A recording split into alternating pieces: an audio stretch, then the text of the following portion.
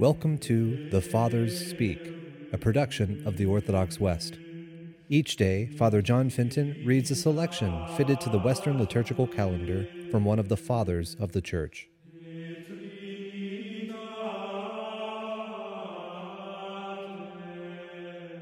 From a sermon by our Father among the Saints, John Chrysostom.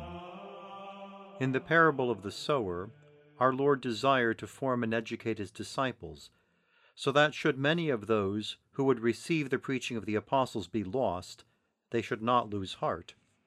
For this happened also to their teacher, who, though knowing what was yet to be, ceased not from sowing. But you may say, what sense can there be in sowing among thorns and upon rock and upon the wayside?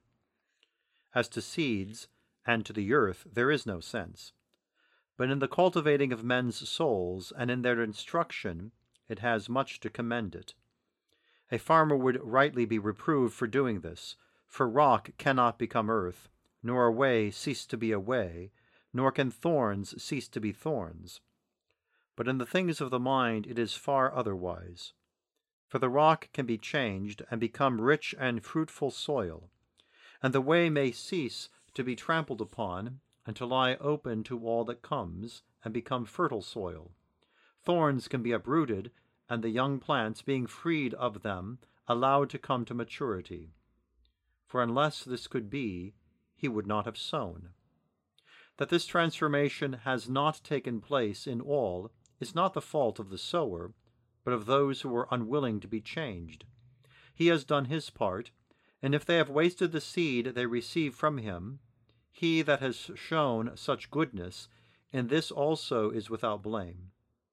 But note with me that the way of destruction is not one only, but manifold, and each one differs from the rest. Hearing all this, let us strengthen ourselves in every direction, attending to what he teaches, sending down deep the roots of our faith, and clean ourselves from worldliness. But should we do but one of the things he has taught us, and forget the rest, then we shall gain nothing. For if we do not lose ourselves in that way, we shall then in some other way. And what difference does it make, should we lose our soul not through riches, but through sloth? And if not through sloth, then because of sensuality. For the farmer grieves whether he loses the good seed by this means or that.